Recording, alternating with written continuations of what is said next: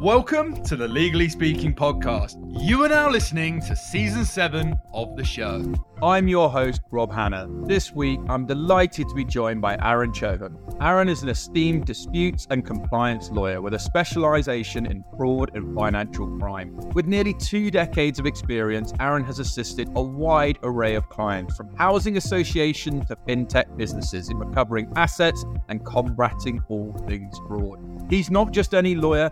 Arun is an award-winning founder of Tenant Law, a disruptively innovative firm that challenges conventional norms by focusing on reducing fraud, societal impact, and enabling lawyers to thrive without the constraints of billable targets or office presenteeism.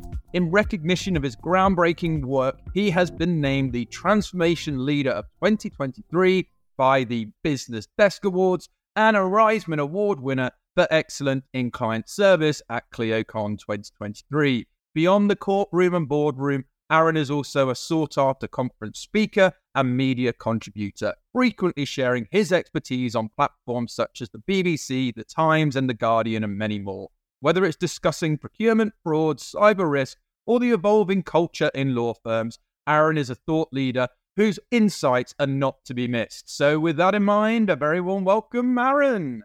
Hey, Rob. How are you? I'm very well, and I'm super excited about this interview. And before we dive into all your amazing projects, experiences, I just told you off air, we have a customary icebreaker question here on the Legally Speaking podcast, which is on the scale of 1 to 10, 10 being very real. How real would you rate the hit TV series Suits in terms of its reality of the law, if you've seen it?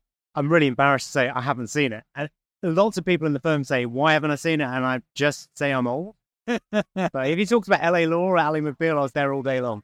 Yeah, there we go. With that, I think we'll give it a fair 0 and move swiftly on to talk more all about you. So do you mind telling our listeners a bit about your background and career journey?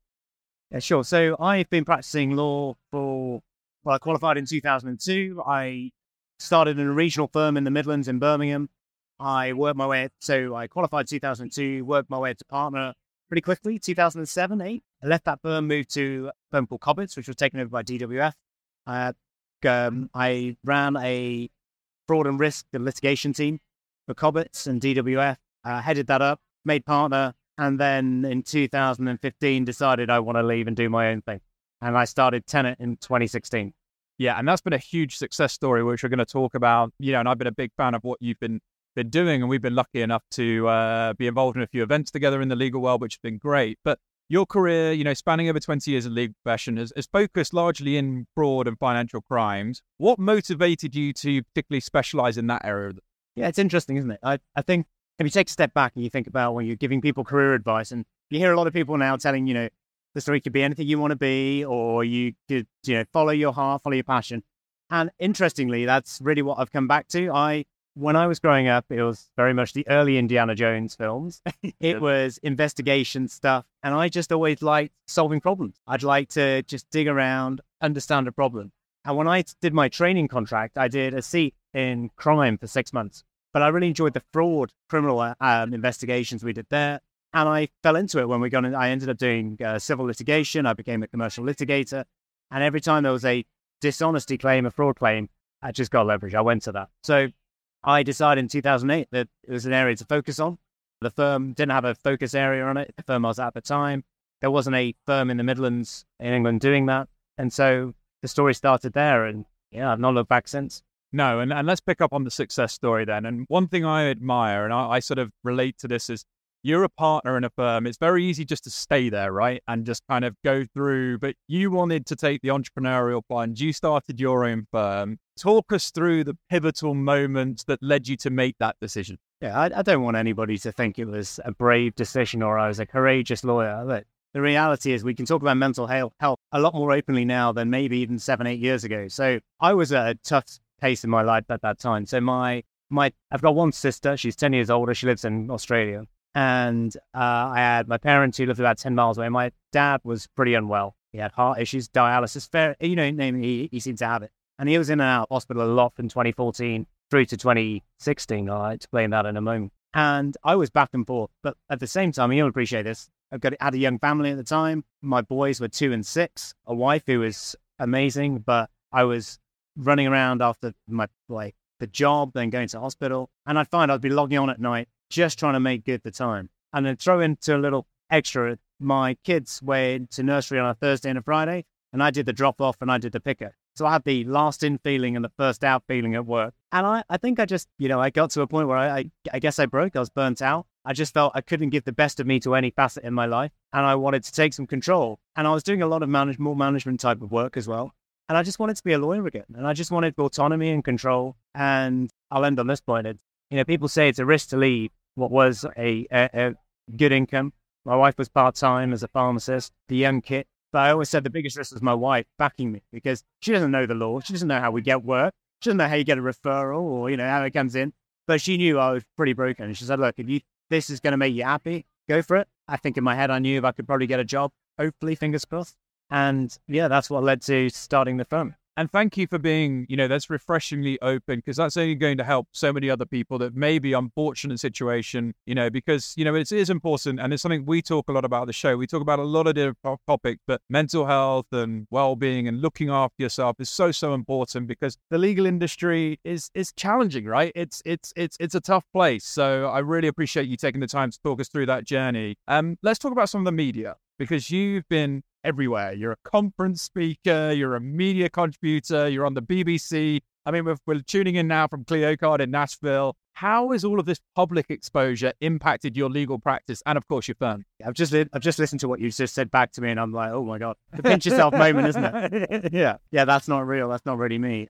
Yeah, the media exposure is about piggybacking, I suppose, on credibility. So when you start a firm, and it was just me and a desk and a cardboard box with a bit of stationery, which I probably shouldn't have taken from DWF, but hey, it's 6 years. They can't come after me now. They'll get over it. No, I'm still friends with them, so it's good. You don't have any expectations beyond got to graft, and I've got to find my first client, and I've got to find my second client, and I've got to make sure I deliver for that client, and then deliver for the next. But I think it's always important, in whatever perspective you take in your career, and I've fraud and financial crime, immerse yourself in your subject. And by immersing myself in the subject, I got into good networks of people who would recommend me for things. So I sit on the board of a charity called the Fraud Advisory Panel. It's a big counter-fraud charity based out of London. On the board are some stellar people, heads of the City of London Police, the chair currently is the ex-head of the Serious Fraud Office, and there was little old me. And I sat on that end, and one of them recommended me to the BBC to help on some research in 2016. I said, sure. And then they asked me on the show, and tie this back to something. They asked me on the show to do a live show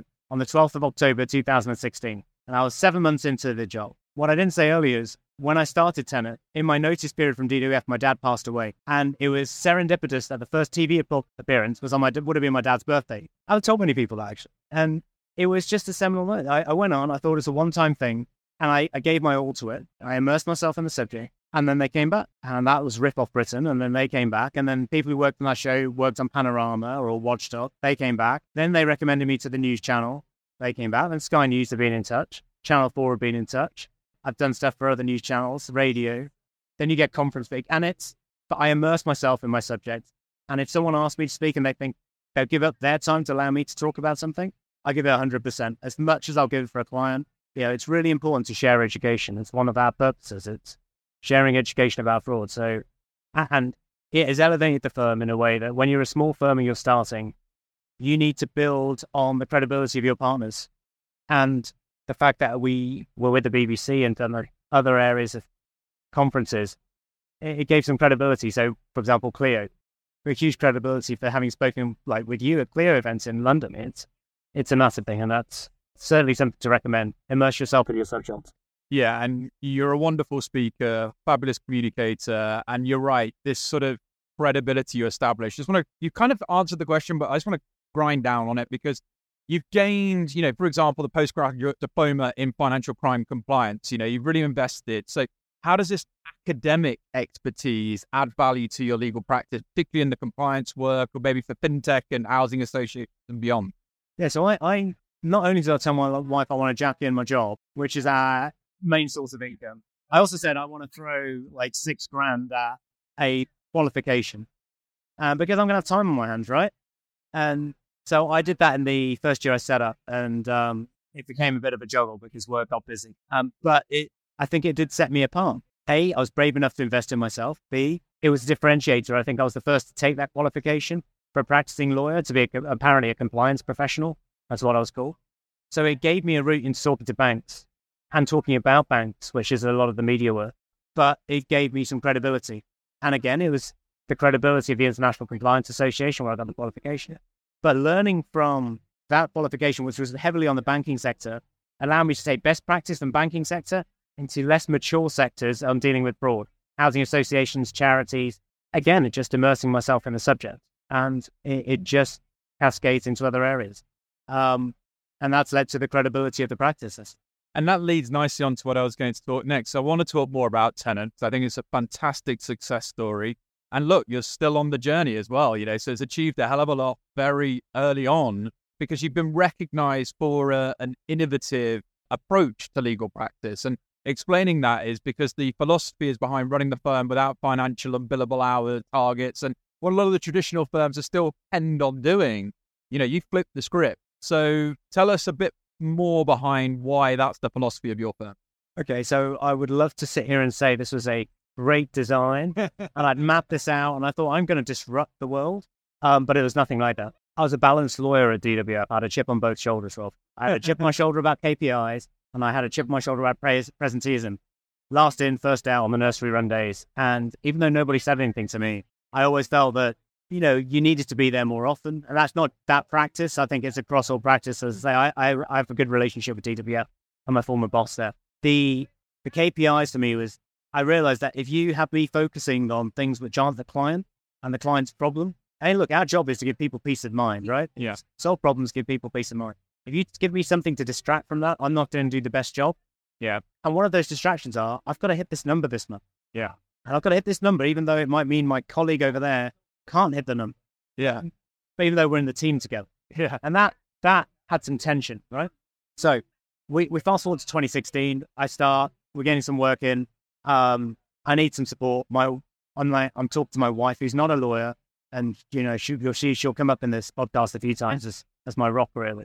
And she says, "Oh, what about the people you work with? The ones who've gone on maternity leave, the mums at the school gates who can't get a job back in like big law?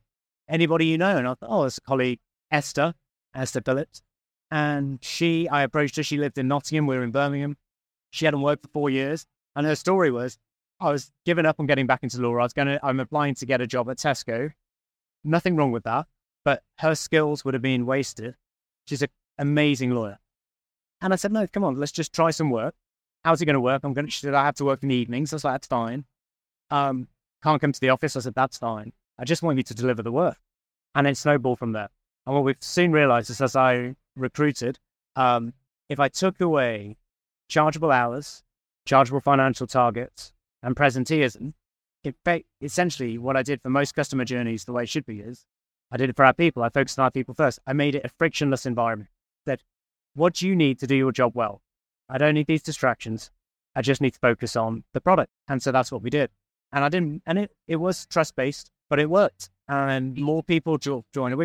It's strange, all our lawyers have come from firms which are national or international firms. They've had 5 years experience in those firms. So they all can handle themselves working from home or in the office, but if I'm not around, they don't need to learn by osmosis. And the model's ticked off. And we proved we can run a litigation practice, some compliance work, but predominantly litigation practice without targets. We have a global team target. Everybody has transparency on what our overheads are apart from each other's salary. They know a global number and we communicate. And it worked. It works fantastically well. Let's pick up on the model because you mentioned it there, but what was the catalyst for Tenet's low overhead model and how has it allowed you to offer more cost-effective solutions without compromising the quality? Okay, so the low cost model was that was by design.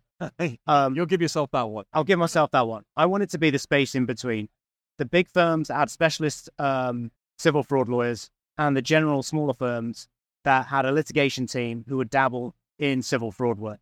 And I thought there is a space in between, which is a place where this area of law can be accessible to individuals and SMEs, charities, housing and associations, but the not-for-profit sector as well, but mainly SMEs and individuals. That was my target. And to do that, I thought, well, how do we do that in terms of accessibility? It's about reducing costs. And some law firms will reduce costs but retain the extra profit they make. Our view was, let's just move the margins, everything down a bit. If we can run a lower cost model, we'll just pass those savings on in our hourly rates to clients. And that's all we did. So, we're here at ClioCon. I demoed Clio in February of 2016. It was the first cloud-based software, no server, no annual license. I did a pitch to Clio on, I read it. We could switch on and switch off. And it was a low-cost model, and it was so flexible. And that inspired me for every bit of other software we got. It was always low-cost. And then we realized we didn't need a big office because we trust people to work from home. Hey, it's frictionless. And then we've always remained that model where we're probably about 2/3 of the rate of where we would be if we're in our old national or international firms. Yeah. No, and I think you've really got onto something, particularly in the area of the market you're taking there. Time for a short break from the show. Are you still relying on spreadsheets to manage your legal matters? There's a better way to work. Our sponsor, Clio, is the cloud-based legal software that will transform the way your law firm operates. They offer legal practice management and client onboarding software that doesn't cost the earth. In fact, from as little as £49 per month, you can cut out all of those tedious admin tasks that you dread doing each week, each month. Automate the boring stuff, free up more time for the important stuff. That's what you get with Clio. Your clients will thank you for it, your bank account will thank you for it, your colleagues will thank you for it, and you can even thank me later for telling you all about it. So head to clio.com/legally speaking to see how Clio can help you. That's CLIO.com/legally speaking. Now back to the show.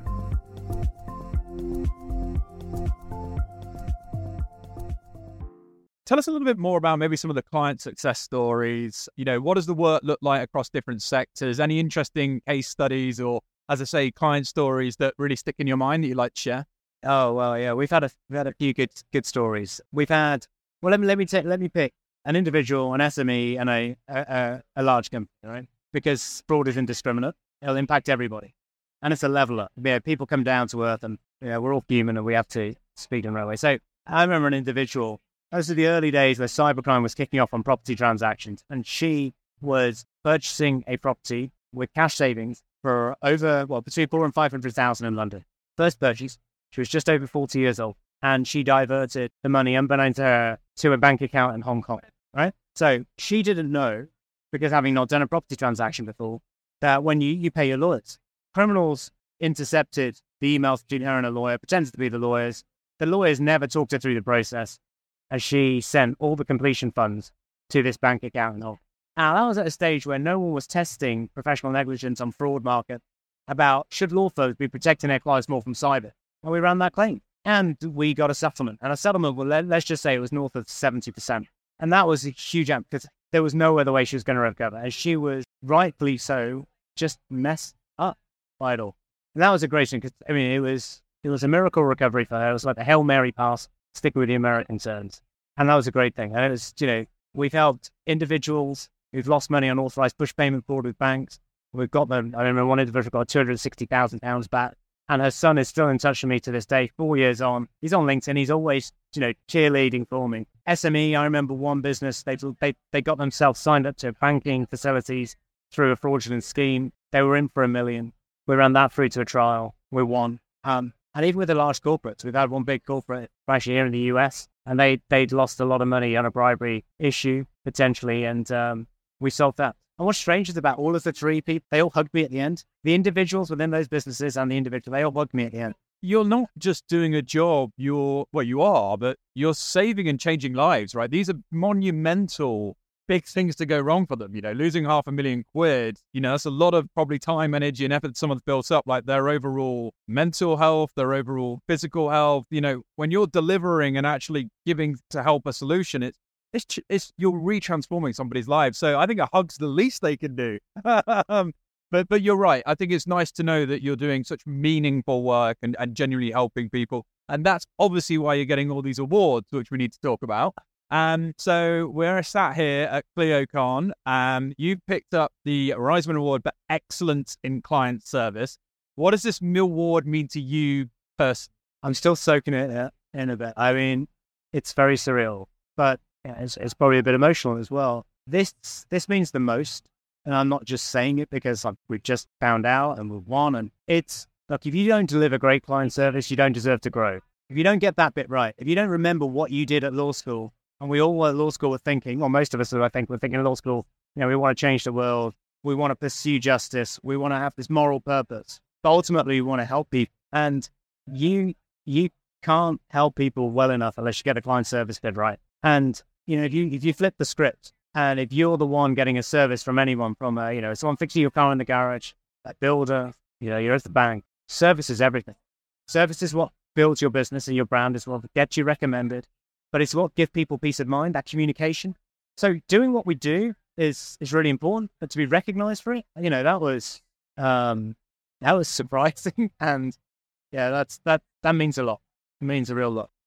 Seen, heard, and recognized. I think that's one thing that from my career, I think is just an amazing feeling. So I appreciate that there's a lot for you to take in, because it's all happened so quickly. And, you've been flown over to collect the award, as one of the esteemed guests. That must have its own feeling about it itself as well. But I think it's just a great journey that you've been on. And, it's just a success story after a success story. Let's talk about this award and where that's going to take you. So, it's certainly acknowledgement of your client-centered approach, but how will this recognition influence the firm's future strategy and operation?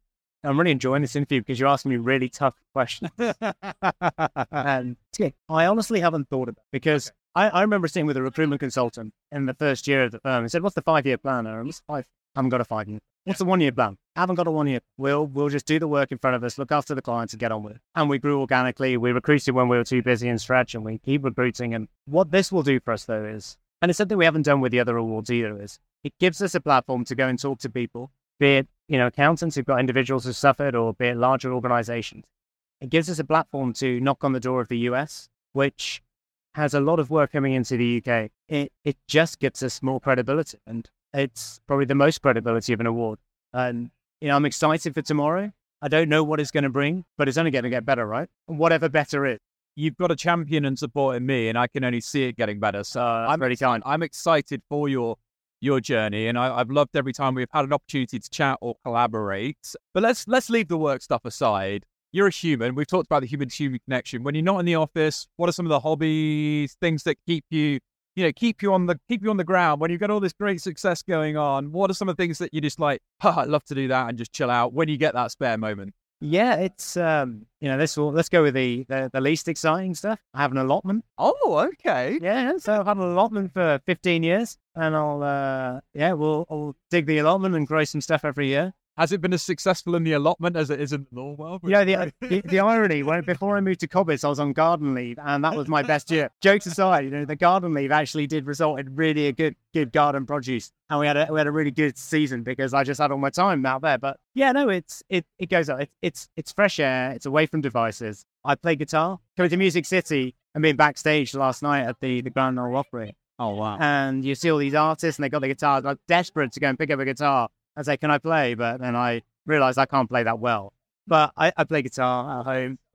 The lever is family. I've got a big family heart, I suppose. It's, I've had options before. I've never traveled abroad for work, right? In 22 years, 21, 22 years. I could have gone to conferences, done some things. You get invites. This is the first time I've gone away from home for longer than 2 nights, let alone going abroad. And I just miss my family. And it's because they're the ones that keep me level. My wife, my kids. I'm just dad. I'm a husband, I'm a dad. And, that's the role I want to be best at. And yeah, that keeps me grounded. And it's something I can relate. As you just told me that, I was just reflecting on, I'm exactly the same. I don't think I've been out for international business for a long, long time. Or this will be certainly one of the few times, if any. And, what you just said about family and ground, it just really connects with me because it's exactly the way I view life.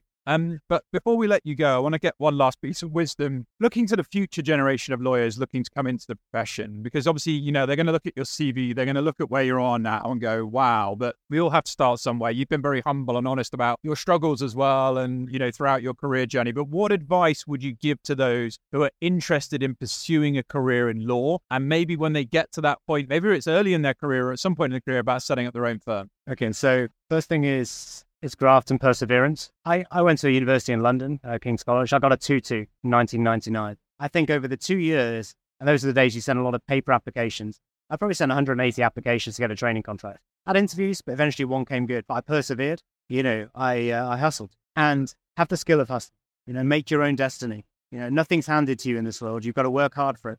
But I do believe if you work hard, you get it back. The world's a good place. And as I've said before, immerse yourself in your subject. And if you think you can do something differently, once you've got enough experience to know that you can do something differently, don't be afraid to try. If you're not happy, don't be afraid to try, because we only get one shot at this life. And I'm not a person who likes to say what if. I'd rather have a go. You calculate your risk and you go ahead. And that's quite fitting, actually, as we come to close. Because I remember Jack Newton's keynote last year where I was tuning in virtually. It's not what if, it's what is. What is this going to be?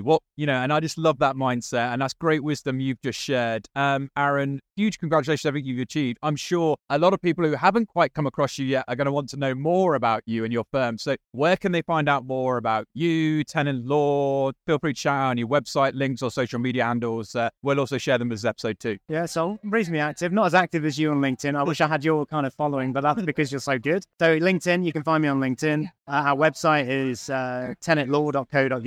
We're pretty contactable. Just email me, text me. You've got my number on the website. I always love to chat. Whatever it is, I like to chat. I love human engagement. There you go, folks. Well, Arun, thank you so much for coming on the show. It's been a pleasure having you. Congratulations on all the awards, and I look forward to seeing many more in the future, I'm sure. But now, from all of us on the show, over and out.